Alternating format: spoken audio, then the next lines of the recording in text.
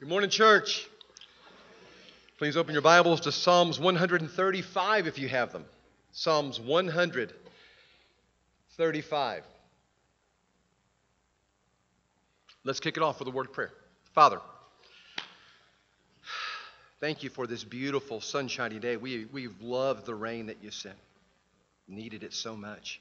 So glad to be out of the drought that we were in for so many years. But we're asking for your rain to fall among us now.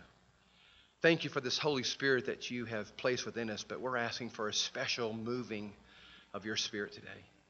Would you speak through these words, take this sack of a lunch of a message, and turn it into a feast for this family? We realize that you're the only one who can truly present anything that matters and is good. We're not the only ones who believe that. The Southern Hills Baptist Church also is meeting today to break bread and to hear your word preached, to sing praises to you, that you are the greatest of all gods. And we join them today because we believe that there's power in our unity to help this community know, number one, that you sent Jesus, and number two, that it mattered. Please help us fulfill your own Son's prayer to be one. And we ask us in his name, and everybody said. It's not that we didn't know the world was an evil place, but perhaps we felt more protected than most people, more able to keep evil at bay. Yes, we knew that there were terrible things that happened around the world, awful atrocities. But for many of us, they were the occasional thought, and they, most of the time, were just a distant problem. Then one terrible Tuesday in September, 18 years ago, we realized what deep down we already knew. And that is that evil is everywhere. And it touches everybody. And when it does, it's worth noting that people flocked to places of worship like this to be around people like you, of faith and of hope. Because they were looking for comfort and they were looking for meaning at a very, very discombobulating time in their lives.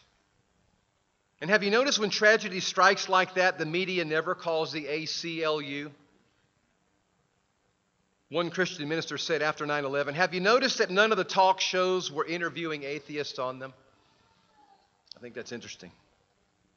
That when evil rained down, people looked up.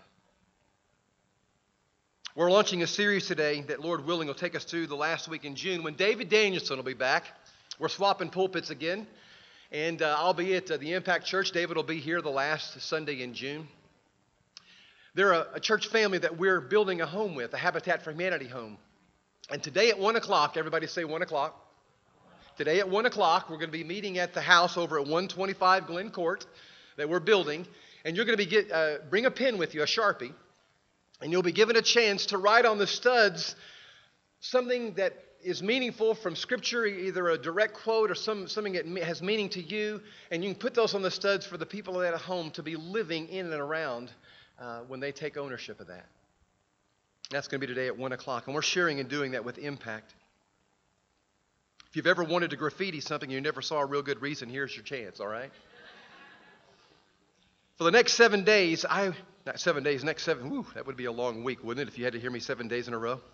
For the next 7 weeks, I want to take a look at some difficult struggles that we're facing.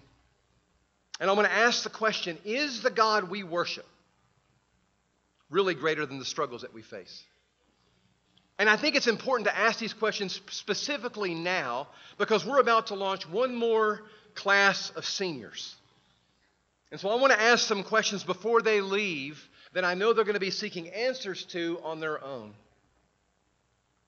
The first of which is this: what are we going to allow to be the most significant influence in our life?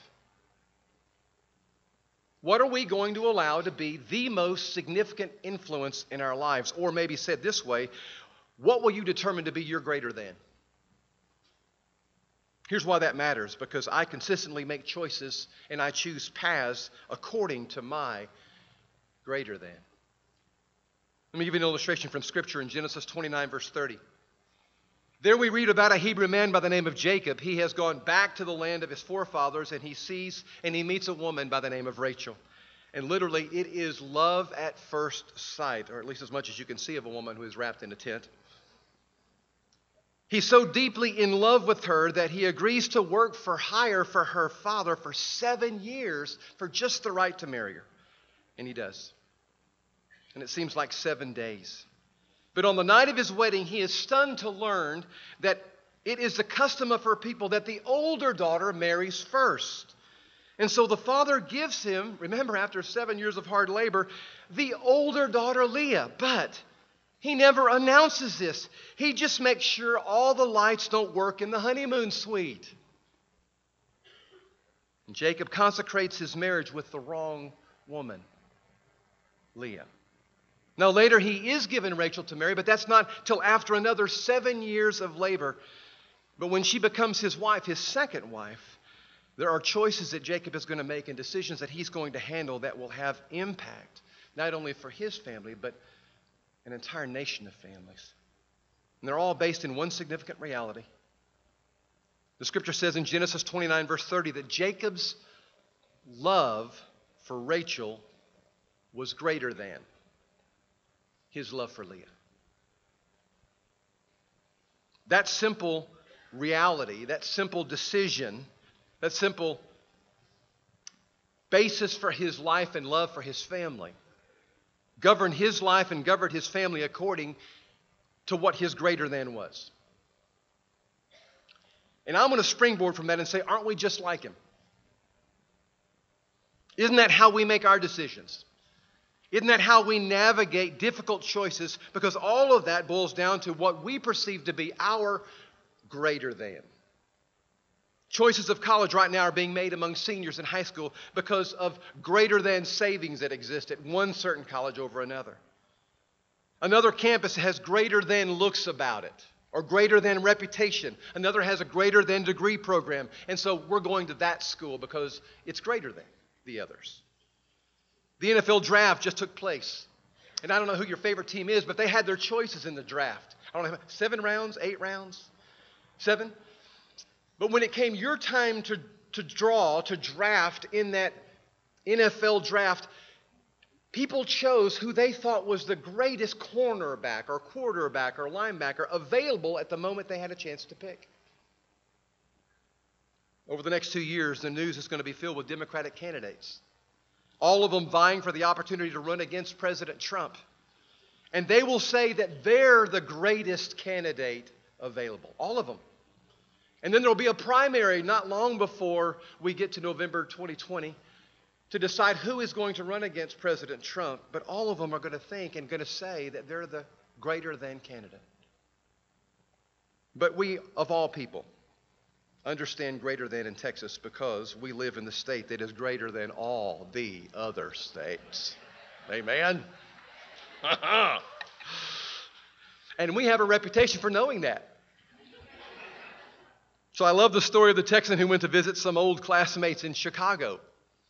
And they were going to impress them with their state, but it didn't matter what they showed him. Everything in Texas was greater because of this guy. I took him to the beautiful coast of Michigan, and the Texan said, that's a nice bit of sand, but let me show you the Gulf of Mexico. It's amazing. They took him to Champaign, the University of Illinois, and all he could say was, you need to go to Austin. You need to go to College Station. I'll show you a university, buddy. I took him to Soldier Field where the Bears play football, and he said, you got to see AT&T Stadium where the Cowboys play. There's nothing on earth like it. Well, everything was bigger and better in Texas, and the friend from Illinois was just sick of it. So at dinner time, it was dark, and so he snuck down at a creek behind his house, and he got a huge snapping turtle. Walked back into the house, and his wife saw him as he was sticking it in his braggadocious Texan's bed. She said, what are you doing? He said, well, sometime in the middle of the night, he's going to throw back those covers, and that turtle's going to have bitten him, and he's going to be hopping up and down, and we're going to walk in. And he's going to say, what is this? And we're going to tell him it's a Chicago bed bug. That's exactly what happened. Sure enough, in the middle of the night, there was a scream. They ran into the bedroom where he was sleeping, and he was hopping around, and there was that snapping turtle on his big toe. And he said, what is that? And they said, it's a Chicago bed bug. And he said, yep, and it's a baby.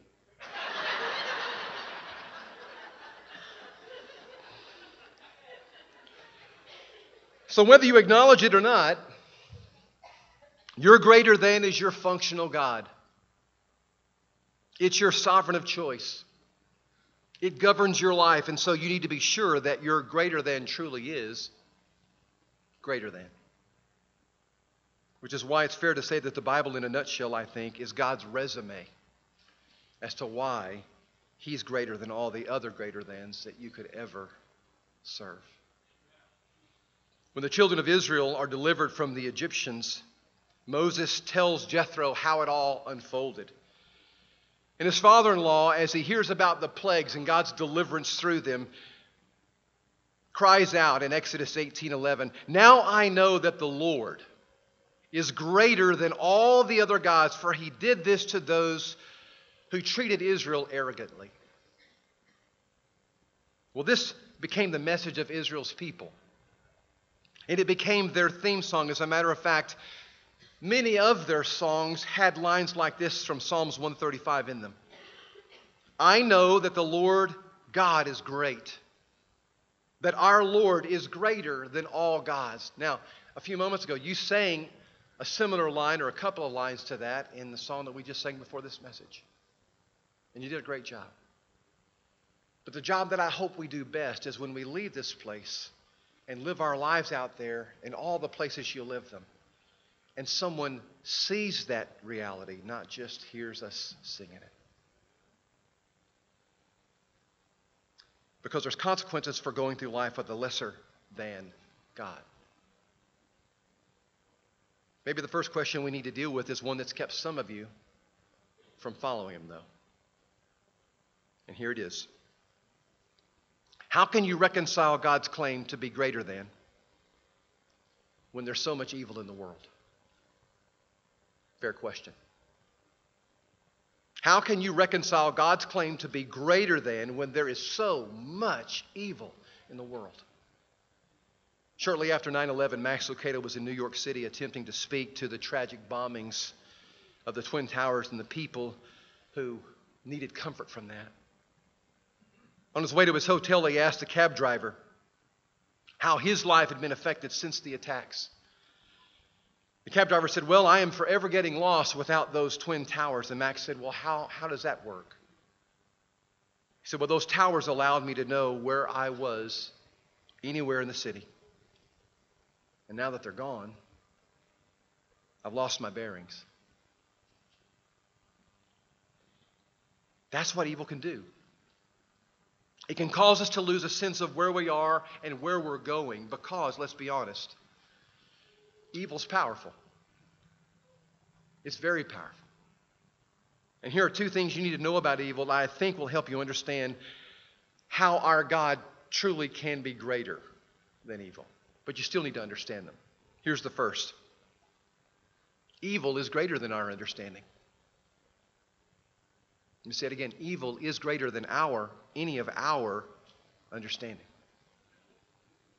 No matter how brilliant you think you might be, no matter how brilliant you think Hawkins might have been or Leonardo da Vinci, evil is still greater than any human's understanding. And I think the sooner that we learn to live with that truth, we actually will live better with that truth.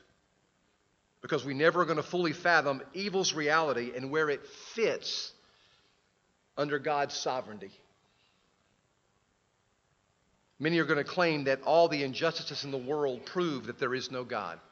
You know, that's a fair declaration. The daily stories of kids starving.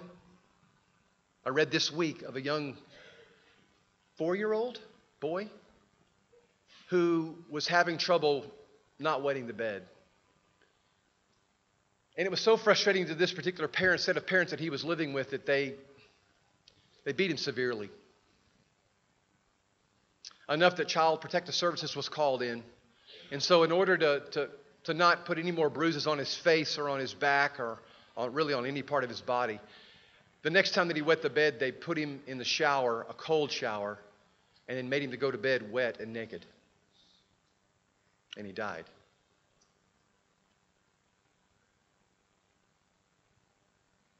Young girls are sold for sex slaves, genocides, terrorist acts. And critics say that if God really exists, then that stuff wouldn't happen. Where'd they ever get that idea? In a world where we most certainly have free will, where we have choices, there's one flaw in that thinking. I don't know of any atheist or agnostic that wants to refer to terrorist acts or any unjust oppression of any human as natural selection. Those who are fans of Darwinism, those who are fans of evolution will tell you the stronger animal will always kill the weaker animal. That's survival of the fittest. The stronger species will wipe out the weaker species. That's how it works. It's just natural selection. Well, that works fine when you're talking about a cat killing a lizard. But when it's a stronger man killing a weaker child because he wets the bed, even an atheist says that's not right. That's not just. That's not just a dad weeding out the weaker males in the family. It's wrong. It's immoral. When a stronger nation of people completely wipes out another race of people, folks will rise up, including an atheist, and say, that's not right. And it's not. If your greater than is natural selection, it is. It's just a survival of the fittest. It's just evolution playing itself out. Or as John Lennon would say, so just let it be, dude.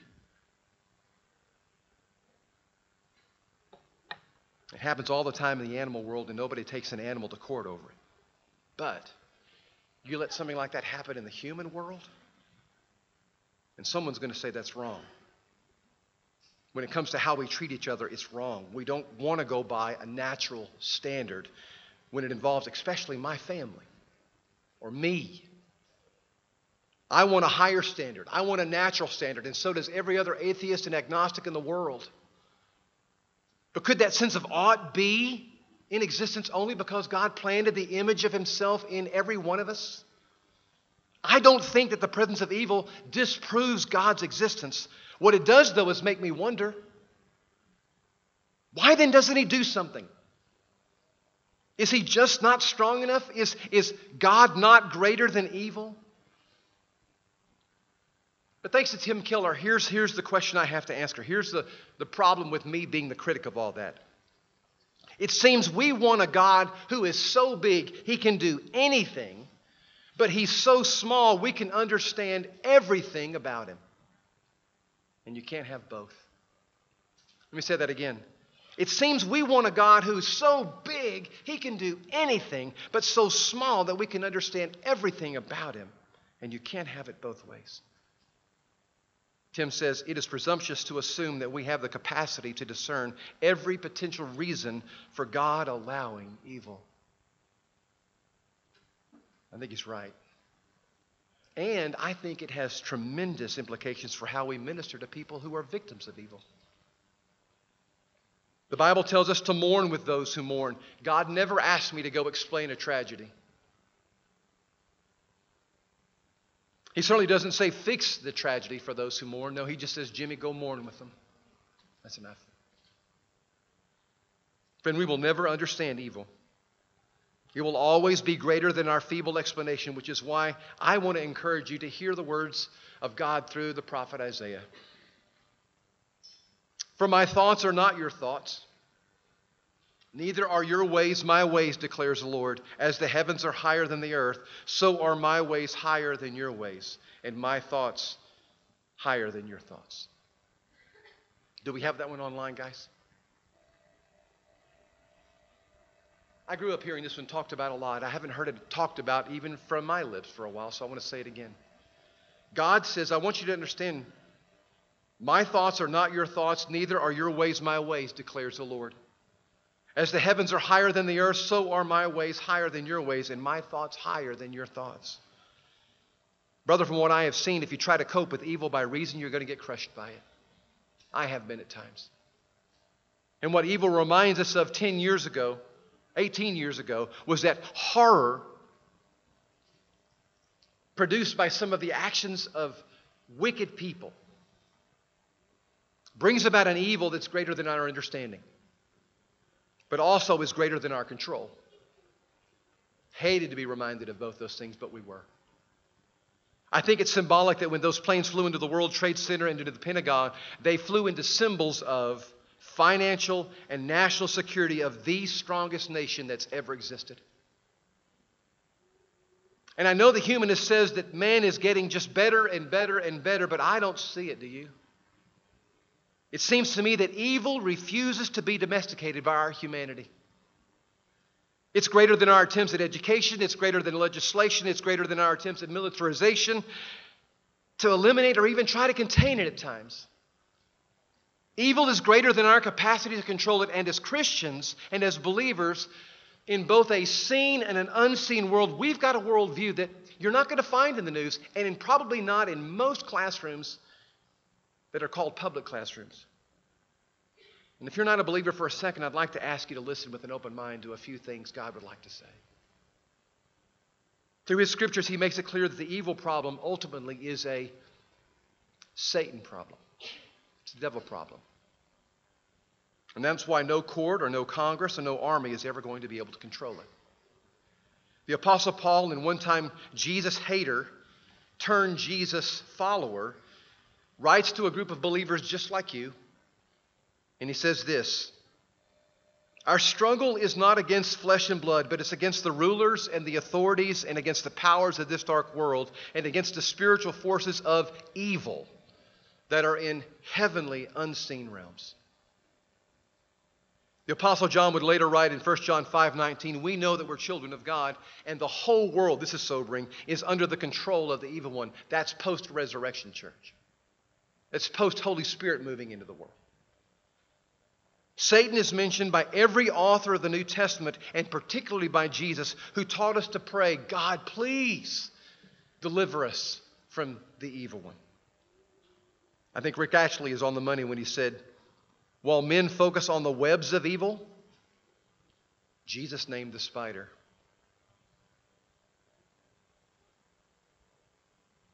I know a lot of that sounds like bad news, and it is. But here's why I want to shift a gear. Because I really do have some great news to share with you, but I'm going to need your help. Okay, so wake up, lean forward. We're going to play a little game called the opposite game. It's really easy. Actually, no, it's really complicated, but y'all are a bright group. I know you can handle this. All right, here we go. I'm going to say something and ask you to give me the opposite, all right? So, the opposite of day is, oh, excellent, 1 for 1. The opposite of good is very good. The opposite of light is, okay, here we go, last one. The opposite of Satan is, are you sure? I don't think I heard this particular name. It's Michael. It's Michael. And the reason is because one is the angel of darkness and the other is the angel of light. Satan led a rebellion of angels against God, and he's the leader of the dark angels. Michael is an obedient commander of the good angels. You see, Satan is not, hear me, Satan is not the opposite of God because God has no equal. God has no opposite. And so when he cursed the serpent and told him how it was going to be, the serpent didn't talk back and say, you can't make me. And there's one reason. It's because God is greater than the serpent. In 1 John chapter 5 and verse 19, the scripture says, dear children, you are from God and have overcome because the one who's in you is greater than the one who's in the world. So let's think about the implications of this. If God's greater than evil, here's the good news, and he can bring good out of evil. That's why he's greater than. God doesn't ordain evil, but he does use evil to reveal his glory. Let me show you how. We saw a couple examples of this after 9/11 because we saw that evil day reminded us of some very, very good things that we hadn't seen in a while. Here's the first. People are more important than things. People are more important than things. When we saw images of the burning towers, we didn't run home and hug our stuff, did we? We hugged our families because relationships are greater than things. The second thing we learned, at least for a few days, was the walls of division among us were trivial compared to the walls that were falling down around us. And so for just a little while, our differences of being Republican and Democrat and black and white and straight and gay and Catholic and Protestant and Muslim and Christian, they weren't a luxury anymore. They were deadly. We saw it lived out on a stage we just soon not have seen it. For a brief moment, we were one people under God again. We remembered that love is greater than hate. We remembered that faith is greater than cynicism when evil strikes. Some way, somehow, even out of all of that destruction, out of all of that evil of 9/11, good things rose to the surface we hadn't seen in a long time. The terrorists sought to bring us to our knees, and you know what? They did. But not in a way they'd expected. There are a lot of stories that come out of the 9/11 tragedy, and you have heard many of the inspiring ones, I know, and probably one of them had to do with Todd Beamer. You remember the heroic acts of him and a handful of others who, on United Flight 93, decided to take action on that flight and make sure wherever this plane was going that it didn't make its destination. And so they attacked the terrorists, and that's exactly what happened. Everyone on that plane died, though. But hundreds, if not thousands of others were saved from the place that plane was headed. Lisa, Todd's wife, told us the story and the conversation that took place between her and her husband on that flight via cell phone. But there's one story you may not know from that incredible series of events. A group of Russian journalists came to America to interview Lisa after it was over. And she took them to Princeton Alliance Church, where Todd taught Bible school. And in his classroom was an image on the board. It's a picture of a chasm, and on one side is the word people, and on the other side is the word God, and there in the middle was a cross that has Jesus Christ written on it. And the journalist asked, what does all that mean? And Lisa described, he said, well, one side represents humanity, and the other represents God. That's obvious, but what the chasm is humanity failing to live up to God's love and laws. And the chasm that created in a relationship between them, and the only way that it was ever going to be bridged was because of God sending his son and him dying on that cross. The bureau chief by the name of Eugene said, I've never heard such a thing. He said, would you tell me more? She said, I'll be glad to. She told him about that son that came and died on that cross but didn't stay dead. But 3 days later, just like he had predicted, God raised him back to life. And he gave his life to that Christ that day. But the story doesn't stop there. He goes back to Russia, where on his TV shows that has millions of viewers, he showed that exact diagram. And he told that story. And millions of Russian people heard the gospel for the very first time. And I don't think that the dark angels that poisoned the minds of those terrorists that flew those planes into the Twin Towers ever saw that one coming. Did you know right now in Manhattan, New York, there are an estimated 100,000 plus people who are assembling together just like we are this morning that were not 18 years ago. Churches that hold up the scriptures as the Word of God and Jesus Christ as the Son of God. And of the near 2,000 churches that are in Manhattan, over half of them didn't exist before 9/11. I don't think the forces of evil saw that one coming. It's because God reigns over the very worst evil can do. And no other place has that been proven than like he did at the cross. The greatest act of evil in history didn't happen on a Tuesday. It happened on a Friday. And on a Friday, God took Satan's best shot and his throne never wobbled. The cross has established once and forever that God can bring good out of evil. That's why he's greater than. And more than that, the cross also says this. Please listen up. He understands the horrors of evil because he was a victim of it. Frank Salucci was one of the men involved in searching for bodies after 9/11. And it was at 9:13 in the morning. He was in an area around Tower 6, and this is what he saw. It's a cross. Some of you have seen it before. It was one of the most popular icons that came out of that time in our nation's history. It's now called the Ground Zero Cross or the World Trade Center Cross. It's been taken across the street. And it's brought more comfort and more hope to millions of people than anyone ever expected that it would. And even though the atheists and agnostics in our country have tried to prevent it, it is now a permanent part of the 9/11 memorial. And hopefully so till Jesus comes. I don't know what you think when you see that. But it reminds me of something important, and that is an eternal truth Paul tried to share with a church like you in Rome. That there is nothing, no angel, no demon, not life, not death. There is nothing that can separate you from the love of God that He has for you. Not in Christ Jesus. Yes, evil is going to have its moments. We'll give it that. Calvary says that.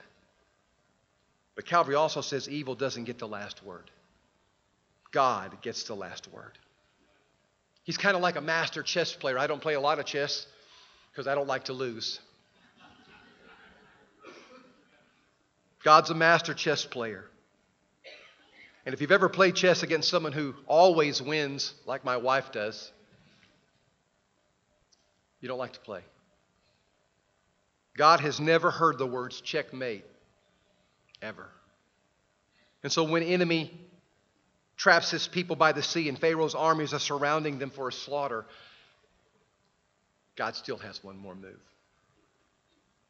When a giant seems undefeatable and no one dares face him, a young shepherd shows up because God has one more move. When a nation is on the cusp of annihilation, a young Jewish girl is made queen because God has one more move.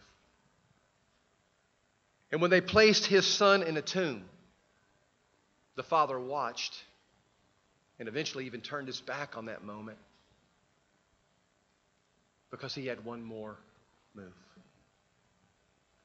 God will always have the last word. Amen? We believe that. It's interesting, the same year that 9/11 occurred, a song was released that was written by a young man by the name of Bart.